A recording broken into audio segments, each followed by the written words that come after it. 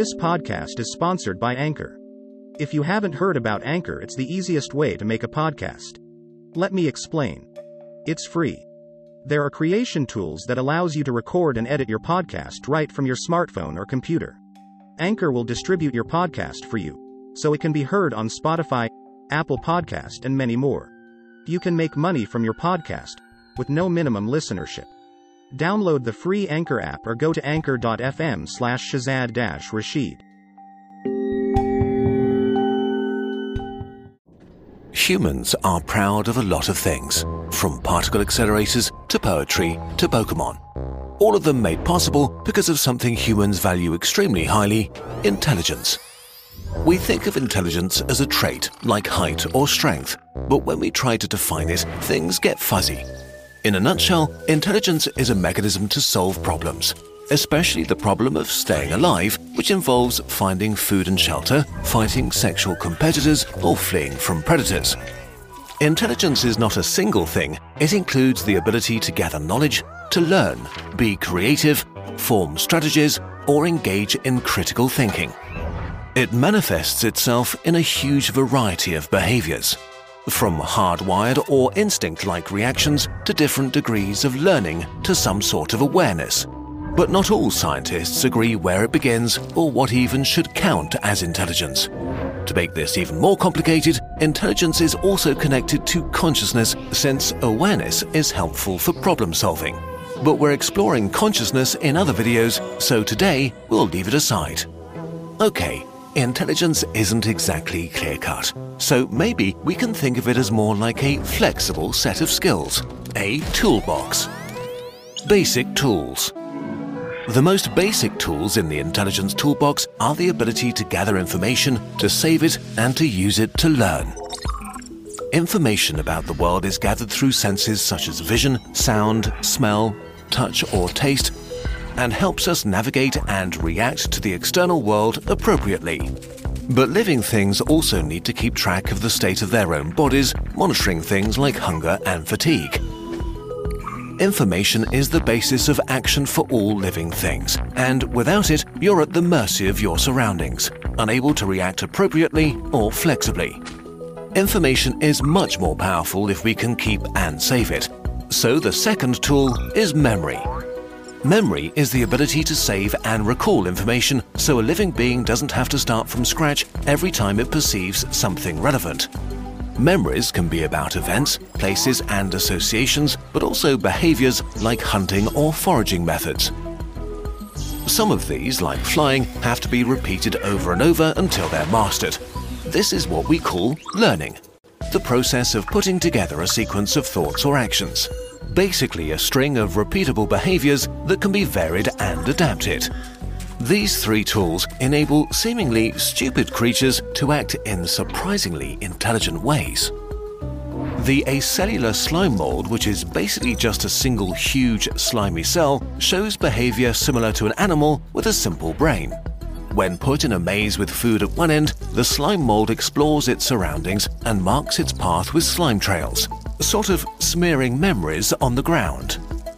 As it continues exploring, it avoids the marked pathways and finds its way to the food. Instead of blindly getting stuck in dead ends, the slime mold adapts its behavior to save time and effort. This behavior is hardwired, and scientists can't agree if that's intelligent, although it does give the slime mold a certain advantage. Bees are an example of more adaptive smart behavior. Scientists trained bumblebees to move a colored ball into a goalpost for a sugar reward. Not only were the bees very skillful at this behavior, which isn't natural to them, they got more efficient over time. When several balls were available, bees chose the ball that lay closest to the goal, even if it was a different color than the ball they were trained with. For more challenging problems, we need even more flexibility. Fancier tools. Building on the basic tools, more complex animals have a wider range of problems they can solve. They can memorize all kinds of associations, connections, and mechanical tricks. We'll call this tool the Library of Knowledge. Take raccoons.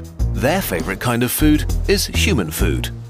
Their approach to getting hold of such treats depends upon an assortment of theoretical and practical skills that makes them master burglars, able to open windows or pick locks. In a study, raccoons were given boxes secured with different kinds of locks, like latches, bolts, plugs, or push bars. They needed less than 10 attempts to figure out how to open each box, even when different locks were put together into increasingly difficult combinations that had to be solved in the right order and with different amounts of strength. A year later, the raccoons still remembered how to open the boxes and were as fast as when they had first solved the puzzle. Beyond our library of associations and skills, the most impressive tool in our box is creativity, a sort of mental duct tape. Being creative means producing something new and valuable from apparently unrelated things. In the context of intelligence, this means making new and unusual connections, pairing input with memories and skills to come up with a unique solution to a problem. In another raccoon study, researchers showed the animals that by dropping pebbles into a water tank, they could raise the water level enough to reach a marshmallow floating at the top. One raccoon came up with a much better solution. It tipped the tub over. Another facet of creativity is applying a new resource to a task: physical tools.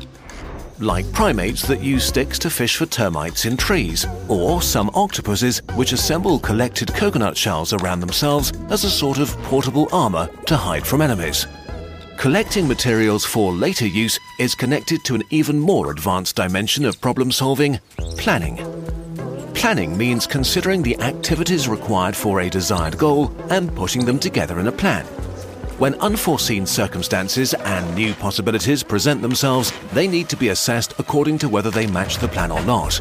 An example of this intelligent behavior is hoarding food to eat it later. This is an instinctive behavior in squirrels. But even though hiding food comes instinctively to them, they still need to use advanced thinking skills to make the best decisions. Squirrels examine every nut and weigh the time and effort it would take to hide it against the benefits they would get from each one. Damaged or low-fat nuts are eaten right away, while nuts that still need to ripen go on the stockpile. Squirrels also pretend to bury nuts when they feel watched. These empty caches distract rivals from their real treasure. This is pretty advanced strategizing because to make a plan to distract someone else, you first have to be aware that there are others like you that want the same things.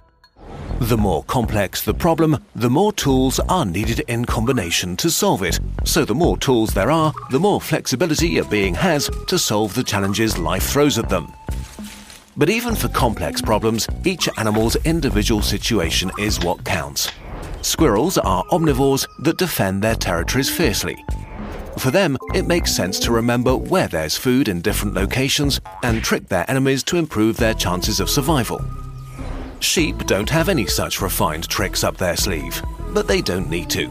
They are grazers and live in flocks. The skills relevant to them are social. They recognize and remember many different sheep and even humans for years, a completely different skill. Evolving and retaining a complex set of mental abilities they might never use would be a waste of resources for them. Humans went the opposite way and invested in an unusually diverse intelligence toolkit. While this was helpful, by accident we added another set of tools on top: culture. No single person could ever build a space rocket or particle accelerator. But thanks to our ability to work together and to share knowledge across generations, we can overcome challenges beyond any single individual's ability. This allowed us to shape the planet to our liking. We also created new problems in the process: Sudoku, tax forms, string theory, but also rapid climate change and antibiotic resistance. To solve these, we'll need to look past short-term survival and think about the distant future. We have the toolbox. We just need to use it.